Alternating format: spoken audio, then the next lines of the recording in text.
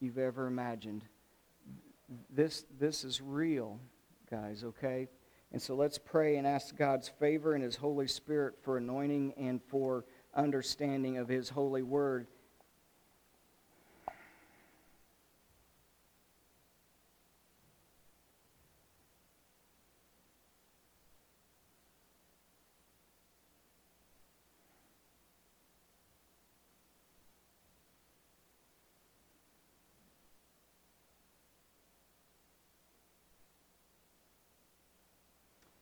Father, open our eyes. I remember your prophet who had a helper. One day he saw that they were surrounded by the enemy. It looked like the enemy was going to win. He told Elisha, "What are we going to do, Master?" And Elisha said, "We're going to turn this over to God. He's already got this, don't you see?" And he goes, "No, all I see is the army out there against me. All I see is Satan's people." And he said, "Dear Lord, open their eyes. Open my servant's eyes so that he could see that those who are for us are more than those who are against us." And it says, by your glory and your power, that the heavens split open. And he was able to look up and see your chariots and your army that was standing there waiting. And Father, I pray today that you open our eyes. You open our eyes to the battle that's standing before us and the army that's there surrounding us, but help us to know that your army is right there. The unseen powers of God, the angelic forces and army that's there on our side, and those who are for us are more than those who are against us. So give us the power, give us the courage, and give us the will to study your word in truth.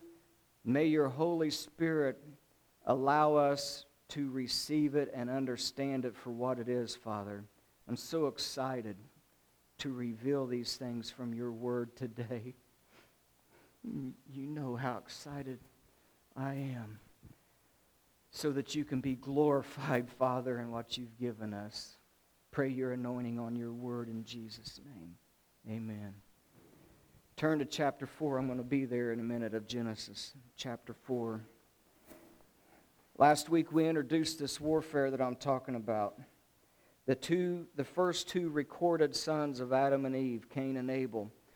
And he knew his wife in intimacy, and they bore these sons. And the Bible brings out the fact that all of history is a spiritual war. For immediately after chapter 3, whenever they said that your seed was going to go against the serpent's seed, immediately in chapter 4 we saw that life is spiritual. It's about worship. God had told them that there's a time of worship, there's a place of worship, and there's a way to worship. And God had expounded all of that to these young men and to this families. And they were supposed to follow through with what God had asked them to do. And we saw that then one was accepted, one was rejected. The rejected one went the way of Cain, his way, the way of the seed of the serpent. Abel had done what was righteousness. We're going to see that again in a minute as we go through here. But what we need to realize, and then he rose up and he slew his brother. And what we need to realize is that life is about your spiritual relationship, whether you realize it or not, with who you serve and who you walk after. It's all about our spiritual way of life, and it's all about which seed are you going to follow. It goes all the way to the end of time.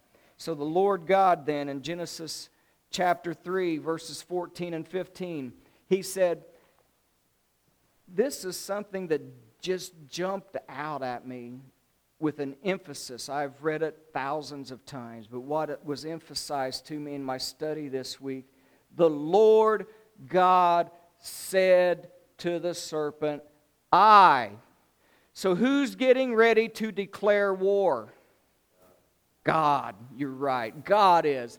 I am putting enmity between you and her, between your seed and her seed. That is a declaration of war. You know what the word enmity means? The Lord God said, I am putting an enmity. The word enmity means a detestable hatred. Between you and your way and your seed and mine, that is a dividing line, and that is a declaration of war. It is irreconcilable differences based upon the values and characters of the sides. And I can have no relationship with you. Light has no fellowship with darkness. And this is war, and the war starts now, and it will be between our two seed lines that runs from here. Enmity runs deep, and you cannot be a fence straddler on it. There is no way that you can. So we need to understand, please, that everything that is going on, even in this world right now, with the different lies and the stories and the mandates, everything that is going on goes back to this right here. Jesus said, John 8:44, you've got to understand this. We need this wisdom. We've ignored it for so long. The Lord specifically said, starting in verse 43, why do you not understand my speech? How come you can't understand what I'm trying to get through your head? That even because you cannot hear my word, because you are of your father, the devil. Did you hear that? If you are not with Jesus and in Christ and for Him, I am sorry to say I didn't make the rules. I'm trying to preach the truth so you understand. He said, then you are of your father, the devil, and the lusts of your father you will do. He was a liar and he was a murderer from the beginning.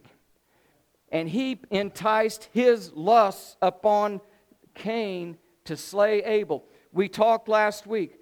That word for slay in the New Testament described exactly how he did it.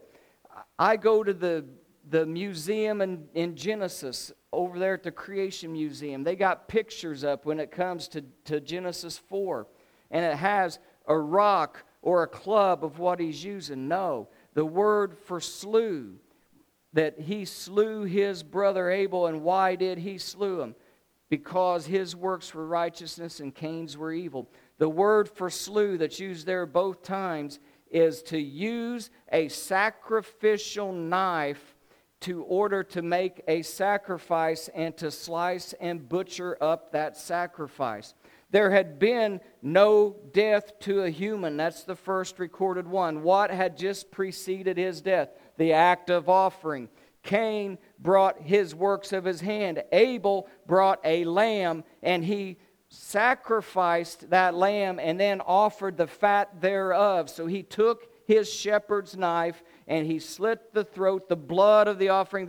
Without the shedding of blood, there is no forgiveness of sins. He shed the blood. He offered up the best parts.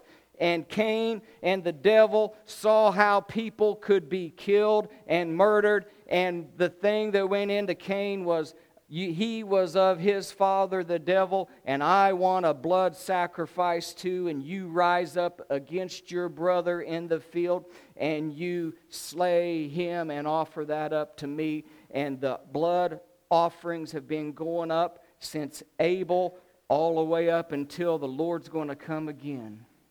That's the battle that we are in. And Jesus said it himself.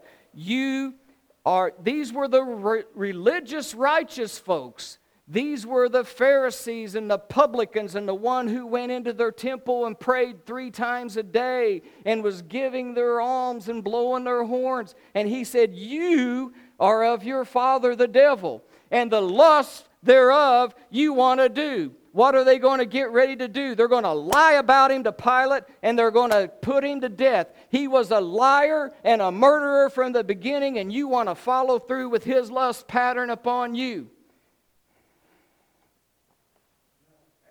I want to smile for a minute. I'm starting to get too worked up. Yeah, you are, but you're on fire, Darryl. You want to talk about some lies? I put it in here, so I'm going to say it. Give us 2 weeks and we'll flatten the curve. 18 months later, show me your papers. I've been saying everyone needs to have a choice. You don't force these things. But anyway, know that nobody is your friend. Nobody is your friend. You need to stay with what your conscience tells you with the Word of God through it. Because I, Lord God, am putting enmity and hatred. So you got to guard everything that comes at you because you don't know if it's from my seed or his seed. And you need to make sure of where this is coming from.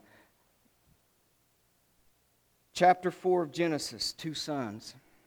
Follow me there. Cain and Abel were born into the world. One chose the seed of Satan, the way of Cain. The other one, the way of the Lamb. We saw that last week. Now, Hebrews 11. We saw that the Lord God said there's a place of worship, a time of worship, and how to worship. We said we know that because, verse 4, by faith Abel offered to God the more excellent sacrifice than Cain. Faith comes by what? Hearing by what? Boy, I love it that you guys know that scripture so well because, verse 6, without faith, without hearing the Word of God and knowing the Word of God and doing the Word of God, without faith it's impossible to please God. Because he that comes to God must believe that He is and that He is a rewarder of those who diligently seek Him. And it says then, by faith, doing what God said and diligently trying to serve Him through what He said. By faith, Abel offered up what God said. So evidently God said there's a place of worship, a time for worship, and here's what I want for worship. Abel offered to God what he asked, faith. Cain did not. So Abel was testified by God as being righteous, but not Cain. Now, verse 5 I stuck in there and highlighted for a reason later on, because we're going to talk about Enoch in a minute, who was translated by faith. He had so much faith in God that God said, I'm taking you right now, and I'm not going to allow you to die and to live the long life that everyone else is doing because you've pleased me so well, and you're walking with me. So He took him. Hold that thought in your head. But without faith, it's impossible to please God. Anytime you hear a wherefore or a therefore, you need to know why it's there for. So, now on our next one it says that wherefore, go ahead and give me my next slide, please. There you go. Thank you. We keep talking about this seed war. How do you know the difference between the seed of the serpent, the way of Cain, versus the seed of God, the Lamb? In this, you see all the way into 1 John, we still got this seed war going. In this, the children of God are manifest or made known versus the children of the devil. Whoever doeth righteousness is not of God, neither he that loveth not his brother. And this is the message that you've heard from the beginning, that we ought to love one another. Verse 12, but be not as Cain was, who was of that wicked one. You see, I'm not stretching the truth when I tell you that he was of the wicked one. He was of his father, the devil. He was following the seed of the serpent and what the lusts of the father was, of his father, which was to lie and to kill. He slew his brother. And then when God said, where's your brother? He said what? Yeah, I don't know. Lie and murder. He did the lust of his father, as Jesus said. And he slew his brother. There's that word I was telling you about. And wherefore? Why did he slew him? His works are evil and his brother's is righteousness. And now here's the passage that jumped out at me again this week. So marvel not, my brethren, if the world hate you.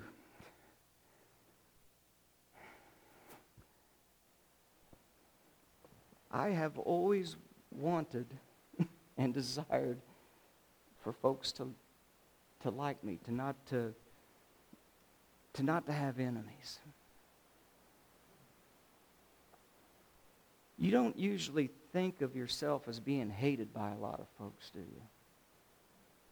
So we go through this normal biasy thing of life, thinking, I'm trying to be good. I'm who I am. Why would anyone want to hate you? We've never realized that because you are of God, you're of the seed of the Lamb, that He hates you. Satan hates you for who you are and who's in you. The world who serves him hates you. Marvel not. That word means don't jump out of your skin and be so surprised when all of a sudden you find out that the entire world is against you. That they are hating you and that they're wanting to lie against you and to kill you and to take you and your family's life away from you. Don't marvel. I've been trying to tell you from the beginning that you are hated. That you are not to be of the world, love the world, and want to do what the world says to do. You are different. You've got my seed in you now when you believe in Christ. And don't be astonished don't be all skippy about yourself, like that old song we've talked about before a while back on, Lord, it's hard to be humble. You're perfect in every. I know you are. But guess what? You're perfect because of Christ, and that's why He hates you. Don't get astonished that He hates you and He wants to take your life. Don't let that get into the way. Marvel not about that. Now, because enmity, I have placed the enmity between you and Him. Now, marvel not the world hates you. Look at John chapter 3, verse 19 and 20. This is the condemnation, this is the judgment, that light has come into the world, but men love darkness rather than light, because their deeds are evil, and he that doeth evil hates the light, and neither comes to light unless his deeds would be exposed and reproved. Darkness hates light. Jesus is the light that has come into the world, but the world would not receive Him. Marvel not then, my brothers and sisters in Christ, that the world hates you as well and doesn't want to have it. Darkness hates light. And if you try to, the only way you'll go around and not to have the world hate you is when you act like the world and not like the light. If you act like the light out in the world, the darkness is going to let you know that it does not like you and it doesn't want you acting like that. Marvel not whenever it comes against you. Marvel not that they hate you. Darkness hates light. Every person, every process, and every righteousness way that is of the Lamb of God. Jesus said, I am the way, the truth, and the life. No man cometh unto the Father except through me. And when you do that, war has been declared against the other side. You had been on His side up to that point. But when you do that, you are now of the seed of the Lamb. You are of the light. And He has declared war against you. The enemy has. Now, do y'all get it, how serious this battle is and how much you're really hated? I want to tell you something about our God. He's more powerful than anything else. His word is more powerful, and He always gives grace and a message before He brings along His wrath or His judgment.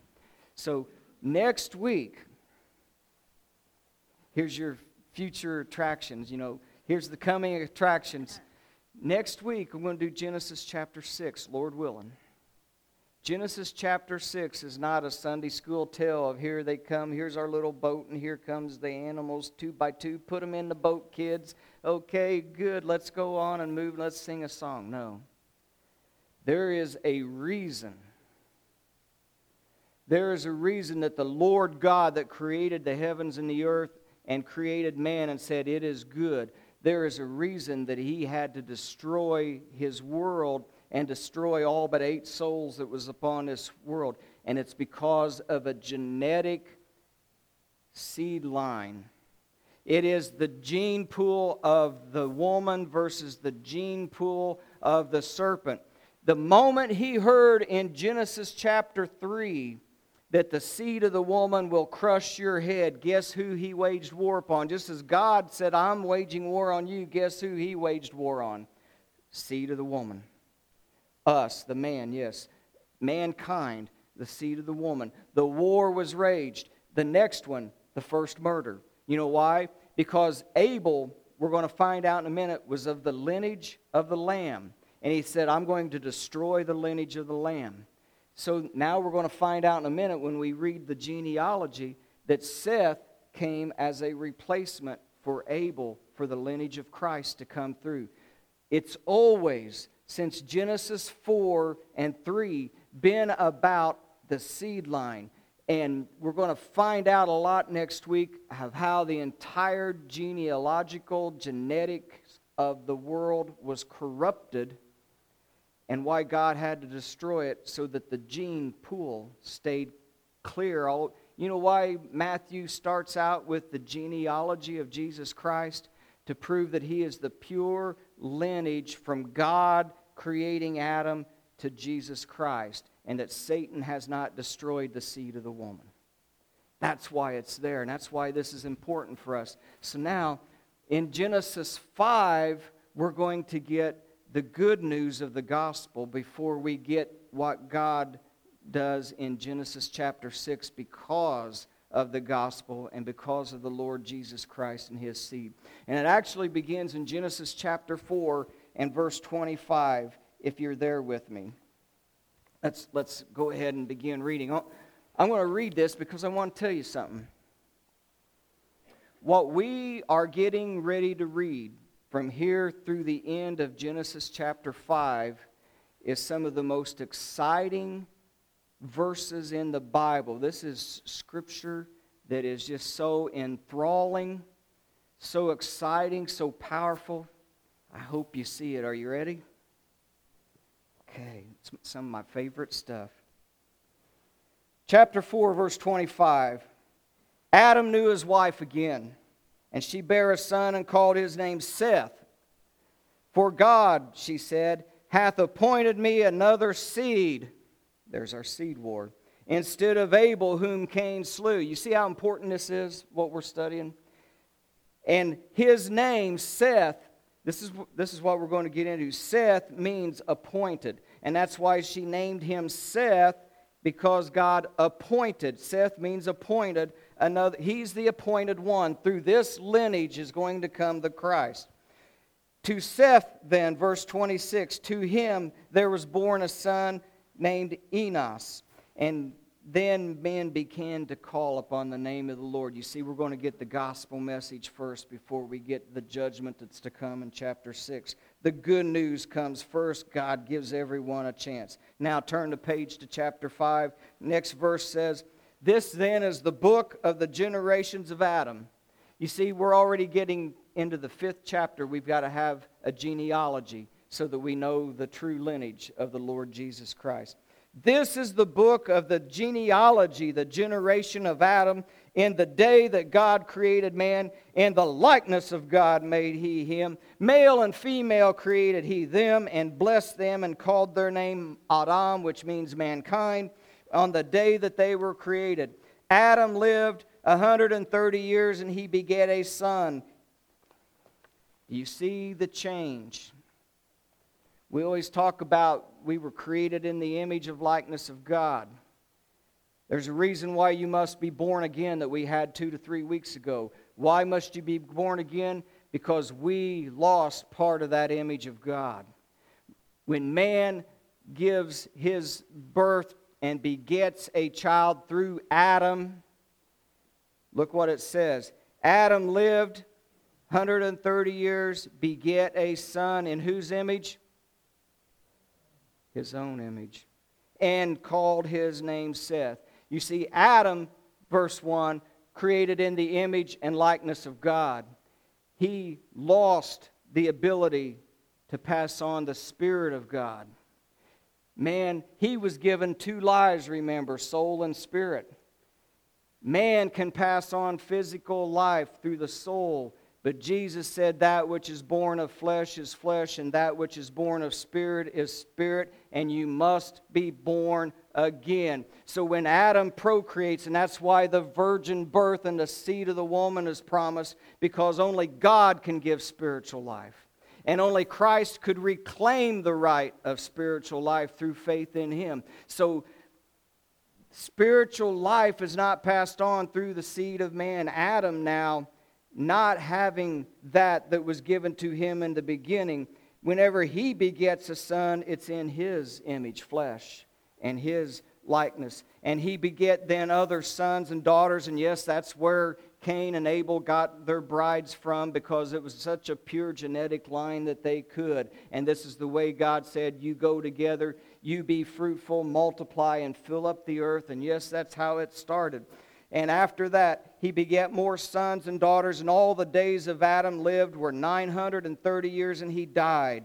And Seth lived 105 years and begat Enos. And Seth lived long life after that and begat Enos and 807 years, and he begat sons and daughters, and all the days of Seth were 912 years, and he died. Then Enos, his son, lived 90 years before he begat Canaan.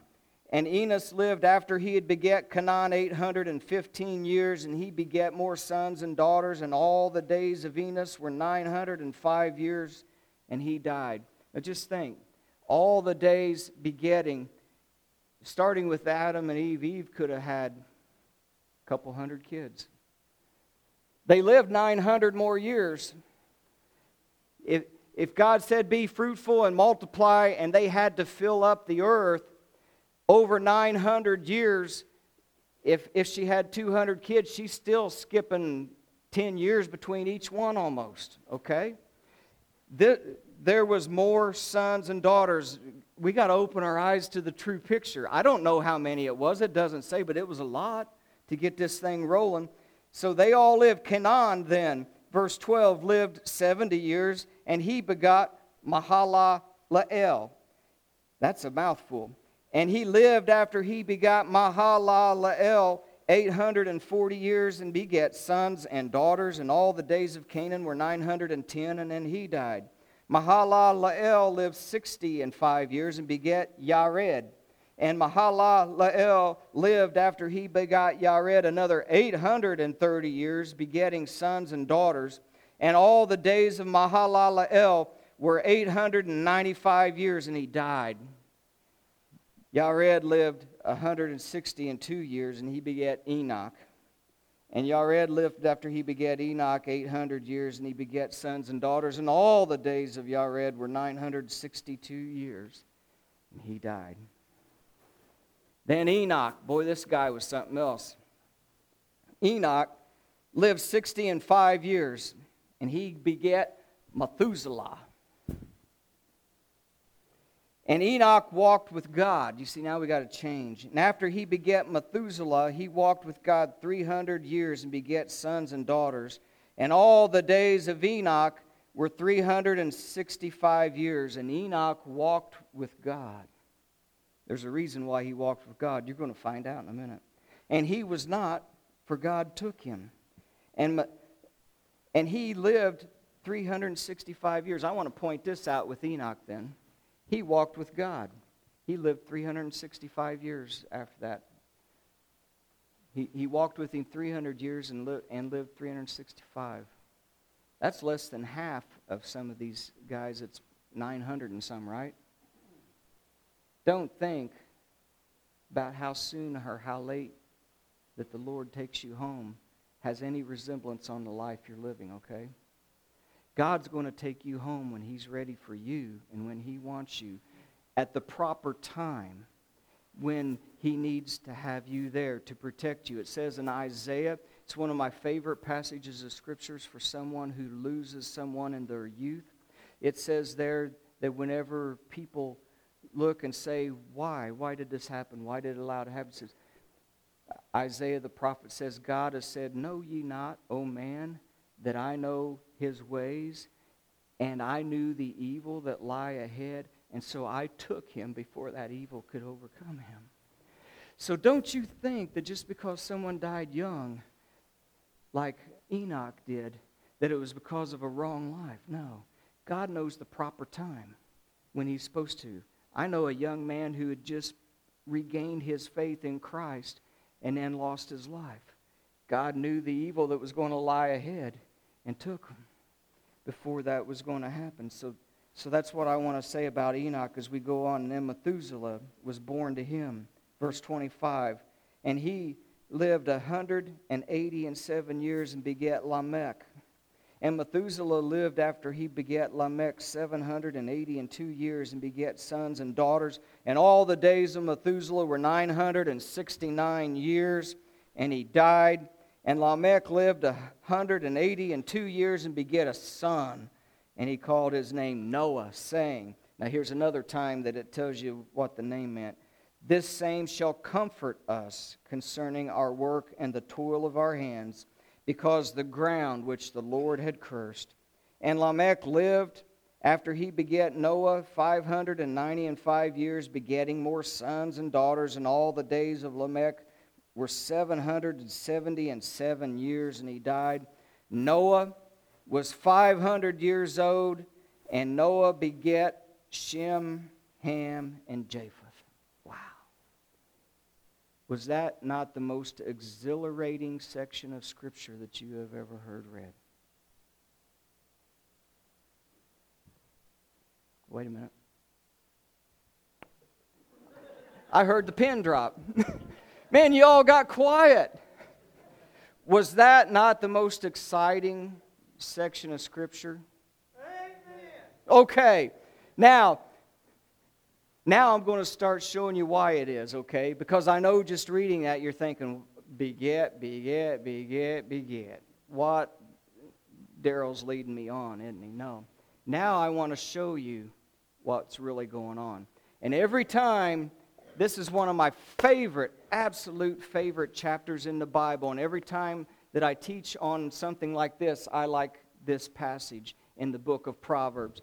Proverbs says, it is the glory of God to conceal a thing, but it's the honor of kings to search out the matter. You and I are kings. He has made us kings and priests unto our God through Christ Jesus our Lord. It's our honor. The word for both thing and matter is davar. And davar, on my little Hebrew card, says word, matter, or thing. So that word can either be the Word of God, a thing, or the matter, but all of it usually concerns something close to what God has to say. So what that's really saying, it's the glory of God to conceal within His Word some hidden things.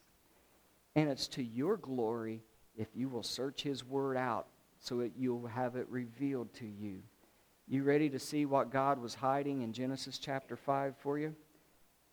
All right. Before we do, I want to show you this. Anyone ever seen the Paleo-Hebrew chart? The original language of Hebrew that God would have wrote through Moses was Paleo. It was those little inscriptions on the top. You see it starts with the Aleph and then goes to the Beit and the Gimel and the Dalet. Well, that's their Aleph Beit, where we get alphabet. Okay?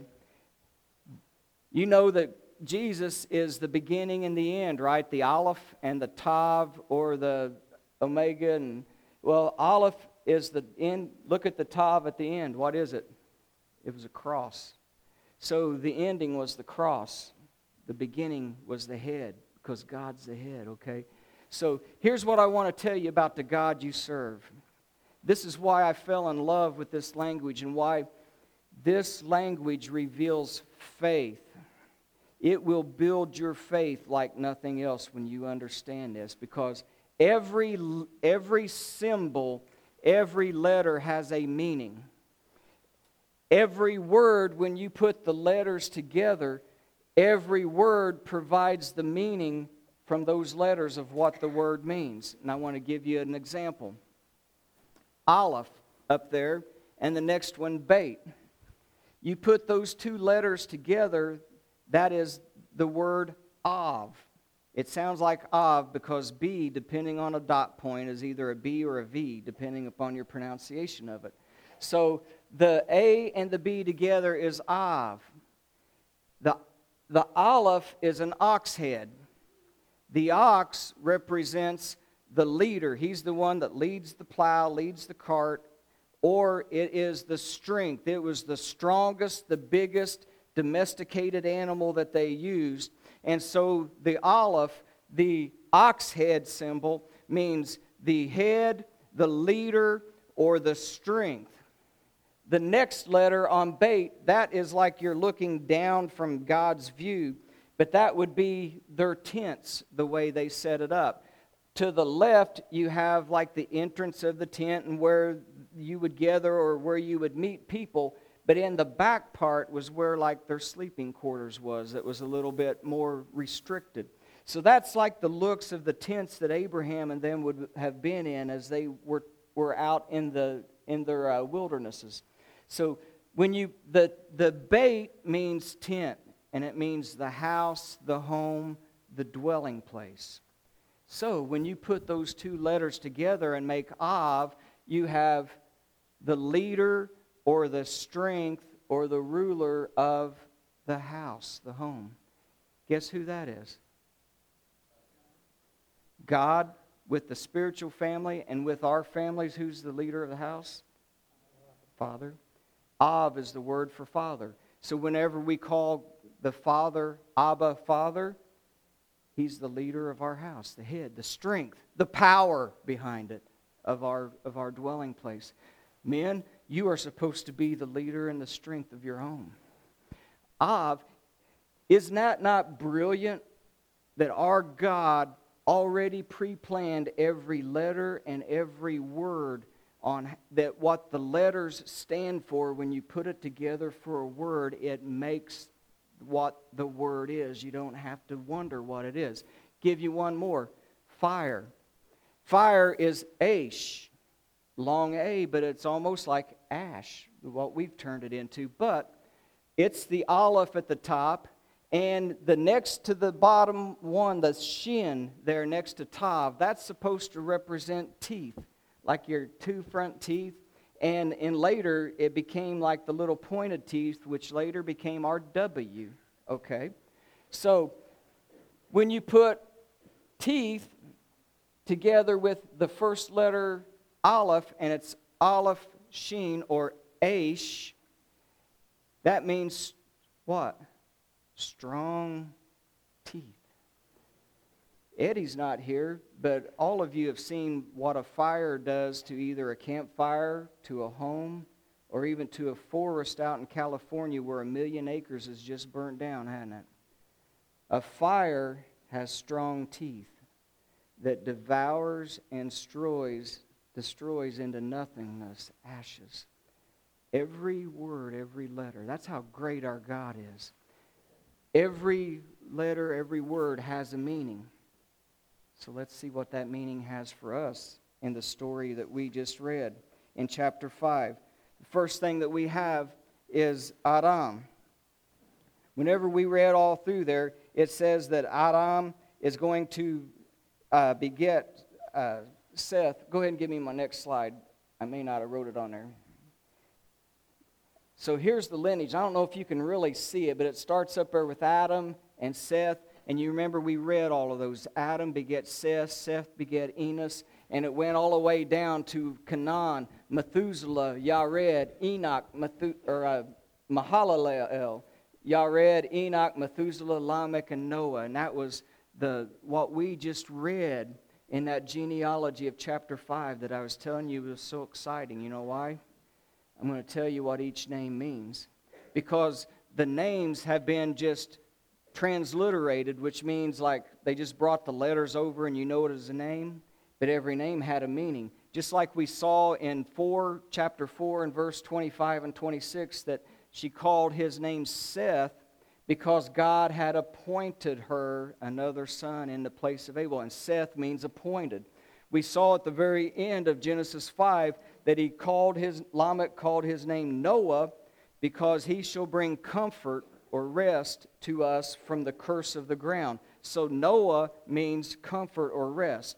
So now, whenever we begin to go through and look at what God did when He wrote this, it was His glory to hide something.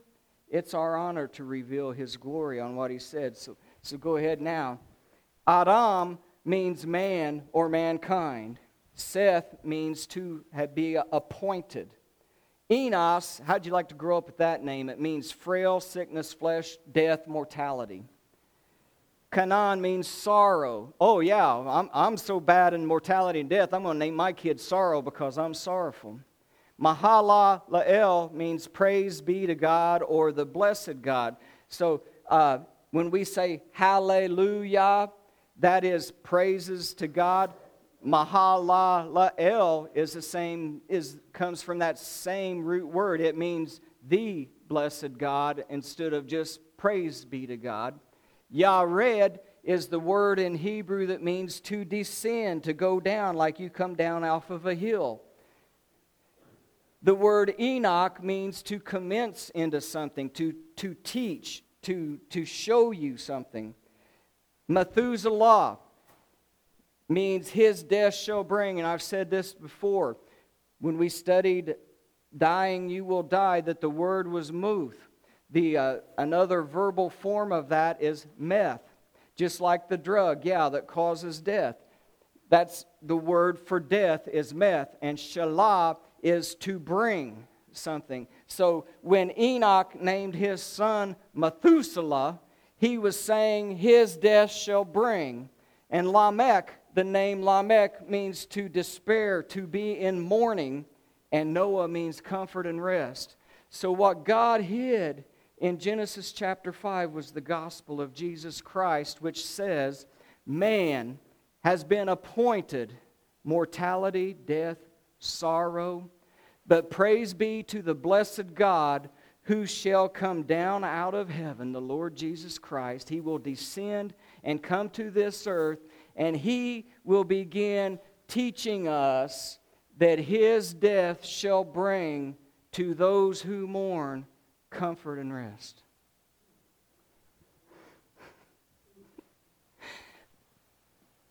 I can't help it. Forgive me. But every time I read that, I get so filled with the wonder of God and what He did and what He hid there that I just can't stop my eyes from heating up. Our blessed God hid in chapter 5 in the begats that we just want to skim over. He's saying, I chose the name I named him Adam, mankind, in the day I created him. His wife, after she lost the seed, she said, his name is Seth, because God appointed me another one in his place. And Seth was inspired to name his son. And Enos was inspired to name his son, so that when God is getting ready to destroy the world because of the war against the seed line of the Lamb, He said, I want you to know that all the way up to Noah, who's going to get on that boat and start it all over again, my seed line was perfect. And it goes through there, and I am placing my gospel message in that, and that the reason the war is on because the Lamb of God is coming through the seed of woman. And He says, I want the gospel message to be known in the names of those people, that yes, mankind fell. Mankind lost the ability to have spiritual life, but I'm going to send a Savior down from this earth, and I have appointed another seed, and through His lineage He's going to come. And yes, you right now have in your fleshly body, you have death. you have sickness, and you have mortality. But praise be to God that through all of the sorrows that you're going to have in life, I'm going to send a Son. And He's going to come down out of heaven, and He's going to be your Savior. And He's going to come down here to begin teaching you all things about Himself and how that His death shall bring to you hope and bring to you spiritual life to all who will believe on Him. If you are mourning because of your sins and your desperate situation with God, He says, His death will bring to you comfort and rest. And that's why I'm naming my son Noah. Praise God, right? The gospel was hid in chapter 5. You just seen the glory of God, and we revealed it, what He hid. And it wasn't anything with me. It was the Holy Spirit who has led me to the people and to the studies of the Word to bring this to you, and I just rejoice every time that I can. How many of you like math? Before we close, I want to share one more thing. I had one hand. I know. Right? Math. I want to do some biblical math for you. I want to show you something else. You remember he named his son Methuselah? You remember what Methuselah meant? His death shall bring, right? Okay, let's do some math. The factors, you got to have factors that you're going for. Genesis chapter 7, verse 6, you can go there and fact check me. Noah was 600 years old when the flood came. Methuselah means his death shall bring. We saw he lived 969 years, right? He's like the longest living that we have recorded. Everybody else, who was the one that lived the longest? Methuselah. Okay. Genesis 5:25, Methuselah was 187 years old when he fathered Lamech. Because see, Methuselah is the grandfather of Noah. So when he was born at 187, he fathered Lamech, who is Noah's father. Lamech was 182 when he fathered Noah. So Methuselah then, when you add those two together, was 369 years old whenever his grandson Noah was born, right? So if Methuselah was 369 when his grandson Noah was born, and Noah was 600 years old when the flood waters came, and you do the math of that, what do you come up with? 969. Methuselah lived to be 969. Enoch, you want to know why Enoch went off and was walking with God? And that means that to and fro, he never took a step now without God, because God had revealed to Enoch, you're going to name your son Methuselah, and his death is going to bring about the flood of all mankind because of the seed, this genetic war that we're in. And buddy, it scared him so bad. You can go to Jude, and I think it's verse 11, and it says there, talking about Enoch, it's never recorded anywhere else in the Bible, but in Jude, which is the Lord's brother who believed after the Lord died. And Jude was inspired by the Holy Spirit to write that Enoch, whenever this was going on and he knew that his son's death was going to bring, it says he began preaching to all the ungodly. He uses ungodly 4 times in one verse, and he said he's going to begin preaching to all the ungodly, to all those who were living in ungodly ways. He was going to tell them to repent of their ungodly deeds, because God was sending a disaster, a flood, with 10,000 of His angels coming down upon the ungodly. That's how worked up Enoch got. And God said, oh, buddy, I'd better take you out of here early, buddy. You know, you're getting off the charts here. But it's because how great is our God? He says, you know how you can tell me from any of these other so-called gods that are fakes, that are not gods? You carve them out of wood and stand them up, but they can't talk, they can't do anything. You carve them out of stone, and you want to worship these things. You know what's different between me, the true and living God, and those things? I can tell you the end from the beginning. I know the history, and I can tell you that, and that's what proves that I am God.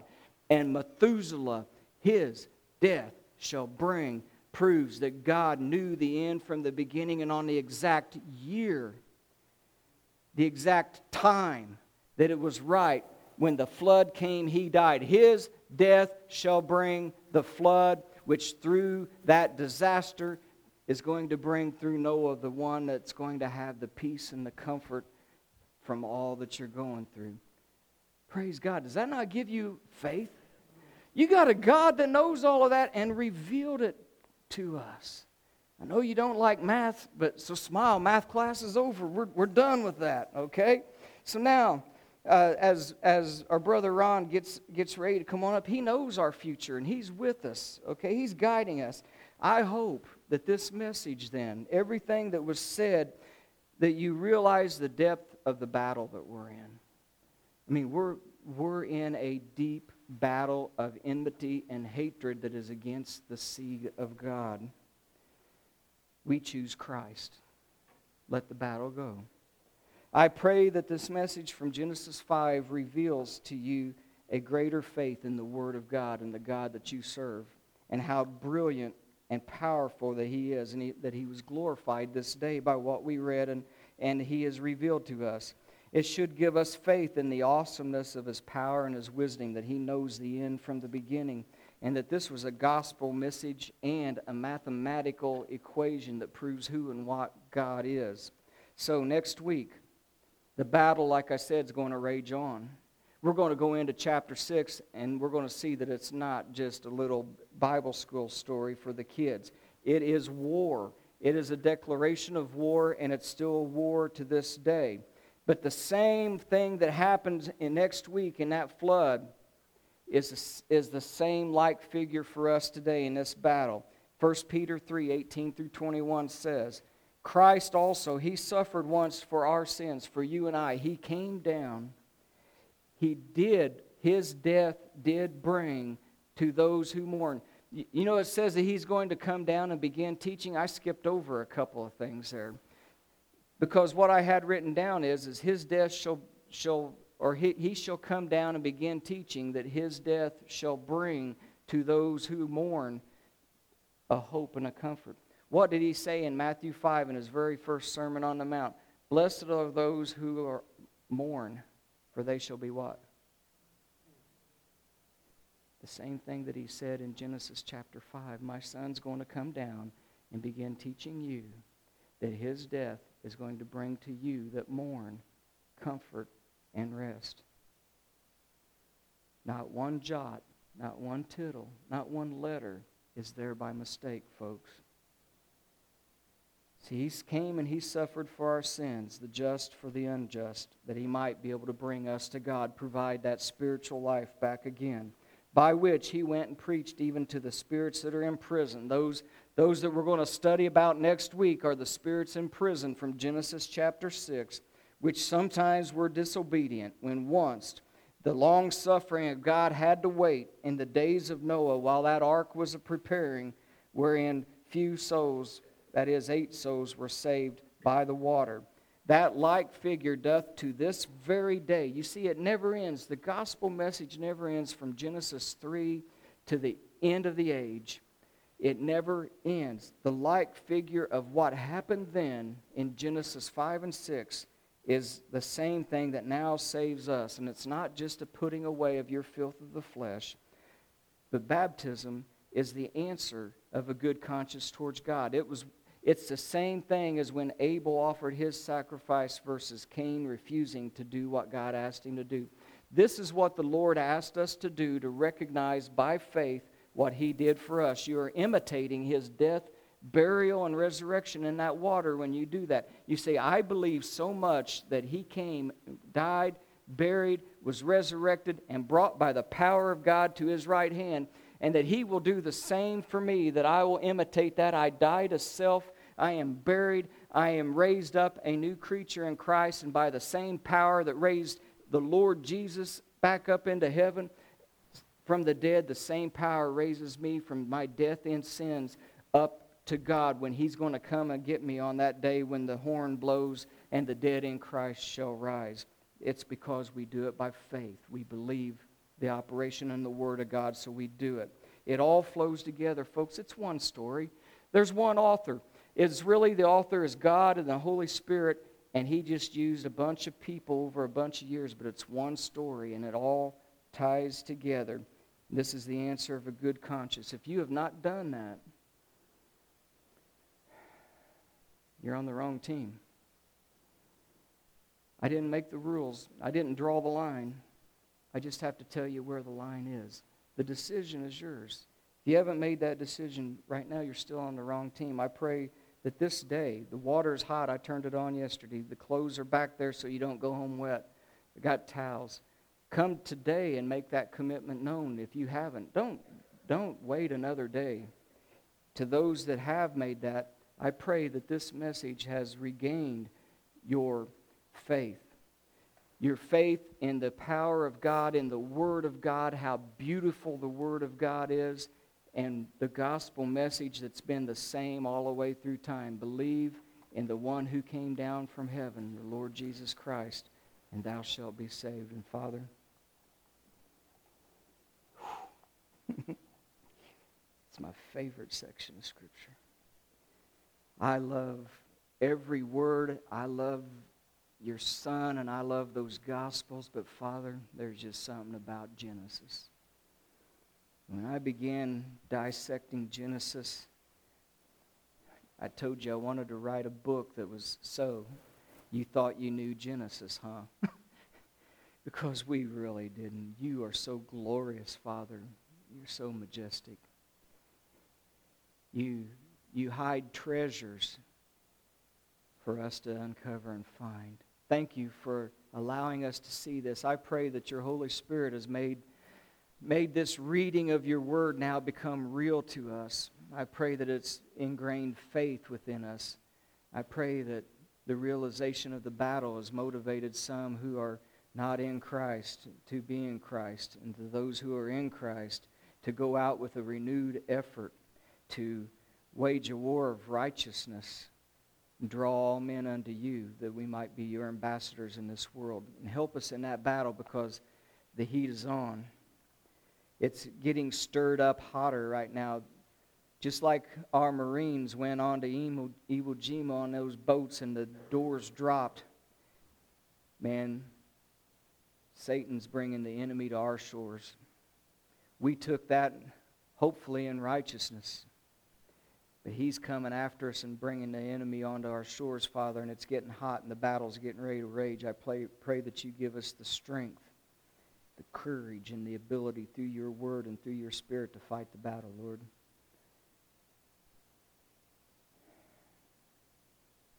I could end with Revelation chapter 2, verse 10. You're going to be tried for a little while. But he that is faithful even unto death, I will give to thee a crown of life. Paul said, I have run the race, I have finished the course, I have kept the faith. Therefore, there is a crown of righteousness laid up in store for me in that heavenly realm. But yea, not only to me, but to all of those who will believe and to follow this way. Father, we pray for that strength to do just that, to hold on. In Jesus' name, amen.